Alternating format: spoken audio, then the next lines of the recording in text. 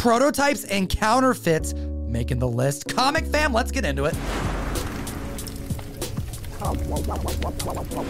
Yet another week, another list on the phone, virtually broadcasting from somewhere on planet Earth.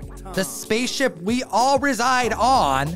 Jem from Gem-Mint Collectibles, how you feeling? I'm feeling great, and I think this might be my favorite video because it gives us an opportunity to showcase those one-off, mind-blowing sales that don't have enough sales to make the Hot 10. Hit the like, slap the subscribe. If you comment, I want you to win this Omni-Man Invincible #1 that sits behind me at the list at number 10, found on the best comic app in the world. The runners-up list on Key Collector Comics. Use code TOM101 to support the show and get access to the list of 50 comics that broke records this week that we sourced 10 from to make our video. Number 10 on the list, Black Panther #8, debuting in 2009.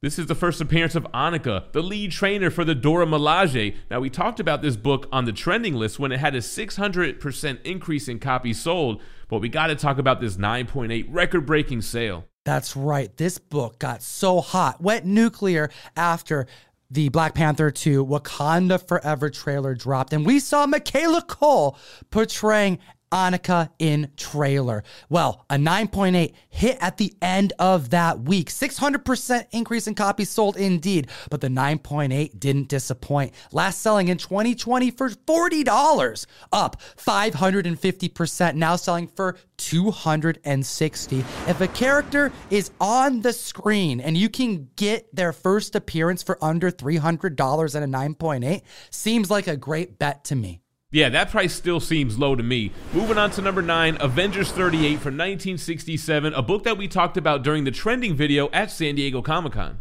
That's right, we have Hercules on the cover, the first battle between Hercules and Ares, but the first meeting of Hercules and the Avengers, and a 9.4. Prior record was set in April for $324, is up 131% this week. It's probably because he showed up in a post-credit scene. Now selling for $750. Hot damn. That's right. Collectors have been hunting those books that have panels or scenes or first meetings that we may see in the MCU. Moving on to number 8. Hold up. We got a counterfeit to discuss. Cerebus #1 debuted in 1977, but there is a counterfeit known to exist. And it's quite popular. We have an 8.5 that sold. It literally says counterfeit on the CGC slab. Selling for $216 and an 8.5 back in 2019, up 213%, selling for $675. That's an increase of over $450 for a comic book that is popular because it's a fake comic book of a scarce comic that people beloved, an independent grail. I have to know your thoughts in the comment section, comic fam. And Jem, at what point does a comic book that is disgraced because it's counterfeit get so old that it goes full circle and becomes collectible? Well, it happened to TMNT issue 1. That first printing was so scarce that they actually made counterfeits, which became collectibles as well. Another great reason to utilize Key Collector Comics, if you click on the picture of the issue, you can swipe and see the indicators that gives you the information you need to know on whether you're dealing with a counterfeit or not. There is a part of the cover, I believe it's like part of the chainmail, that has more of a red outline around the black, and that is an indicator that you have a counterfeit. Outside of the fact that the cover is printed less vibrantly than the first print. Looking at number 7, we have Marvel Superheroes Secret Wars #1. The second printing, you can tell it's a second print by looking at that Spider-Man logo in the bottom right. If it's a black Spidey, it's a second print. And we just talked about this on our last Hot 10 video. Here it is on the honorable mentions. We have a CGC 9.4 that broke record. It sold for just $114 back in May of this year, up 513%, selling for $699. That's an increase of over $550 for this book in a 9.4. Now, when we look at the census, it may make this sale make a little more sense. There are only 8 copies graded of the second print in a 9.8, compared to 1,210 9.8 graded copies of the direct market first edition.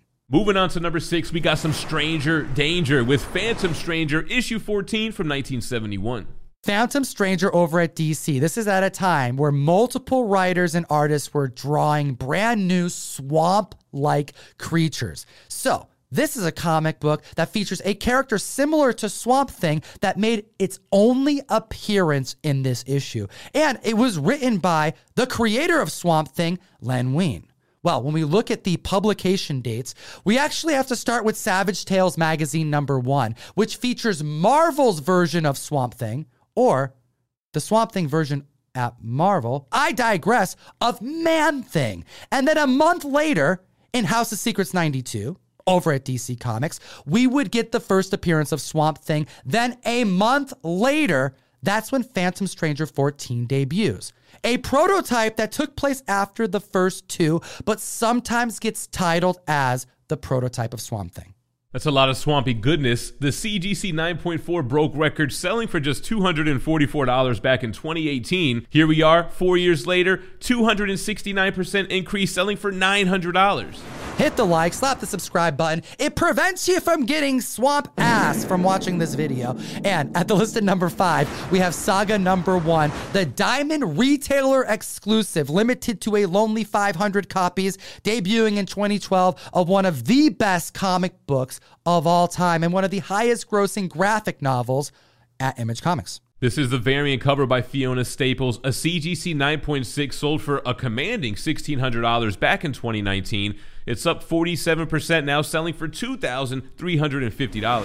An independent comic with a giant fan base that if anything happens, the slightest rumor, a buzz, it could be the most faintest of sounds, that this may hit the screen. This book is going to go nuclear, which is why people have been investing in Saga for years without any option news.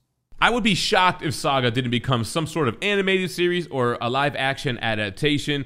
Nonetheless, moving on to number 4, we got a Golden Age book here. Crime Suspense Stories, issue 19, with a graphic cover of drowning someone under the water. But more importantly, a story within that leads to the Comics Code Authority. Debuting in 1953, a code was indeed needed for these types of tales that were jolting with tension. We have a 8.5 that sold for $905 back in 2019, up 99%. Now selling for $1,804. Hot damn, comic fan.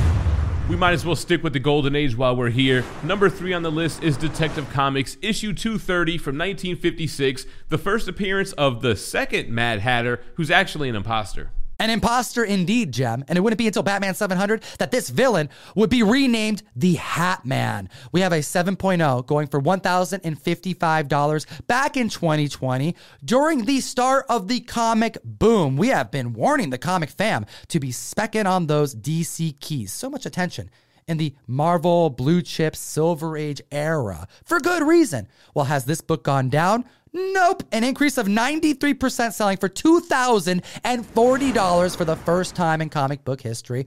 Hot damn, comic fam. And if you want to join the community that supports our show directly, join the August Mystery Mail Call. ComicTom101.com to join, or link is in the description. Give me an excuse to send you comics every single month. We teamed up with Peach Momoko and kind of Chris Claremont. He wrote the book to get a 1 per box guarantee of Gambit #1. We have virgins going out at random, 1 per box, not both, through the powers of whatnot. Link in the description, and hit him with number 2, Jem, because they asked for more Batman keys, and I wanted to give it to him.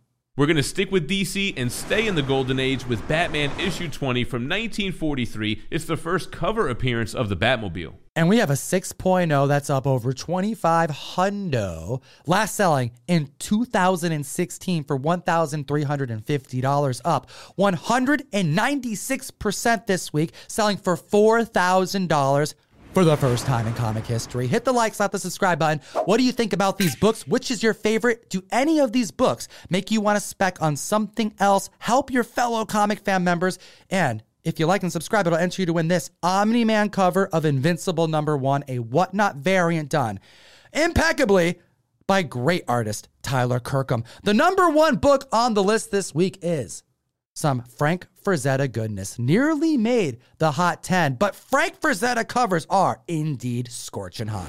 That's right. Number 1 on the list is Famous Funnies, issue 213 from 1965. Like Tom said, Frank Frazetta cover, and we have a 6.0 record breaker to discuss. It sold for $600 back in 2017. Here in 2022, it's up 1,900%, selling for $12,000. Ooh, that's a lot of green, and it didn't stop there, because although that features Buck Rogers on the cover and it is a glorious sci-fi cover, we got to show you some other Frazetta covers that landed on the runners-up this week. Vampirella Magazine issue number 11, debuting in 1971. These are often overlooked because they are oversized, but they are tough as all hell to get in high grade. We have a 9.2, last recorded sale in 2004 for $128, up 213%, selling for $400. We got to talk about Vampirella Magazine issue 31 from 1974. Amazing cover here. That one in a 9.6 sold for $515 back in 2018, and it's up 94%, now selling for $1,000. We appreciate your time today, Comic Fam. As always, Geek responsibly and stay minty fresh. Enough said. Comic Fam, if we saw you at C2E2, I want to give a big thank you. I hope you had a great con. Hope you had a good hunt. And if you didn't join myself, Gem Mint, Jeff, the Golden Age Guru, Comic Pops, so many of our members from the Whatnot Wednesday squad, click the link in the description and join me on the best new app to buy and sell collectibles. It's called Whatnot. Dollar start auctions that last as little as 15 seconds long. We bring the exclusives. We bring the giveaways. We gave over $2,000 in comic books away this past weekend. Come join the fun and take a look at these 2 other books. Other books? Other videos. I'm losing my mind. We made those for you. Enjoy. Have a great week.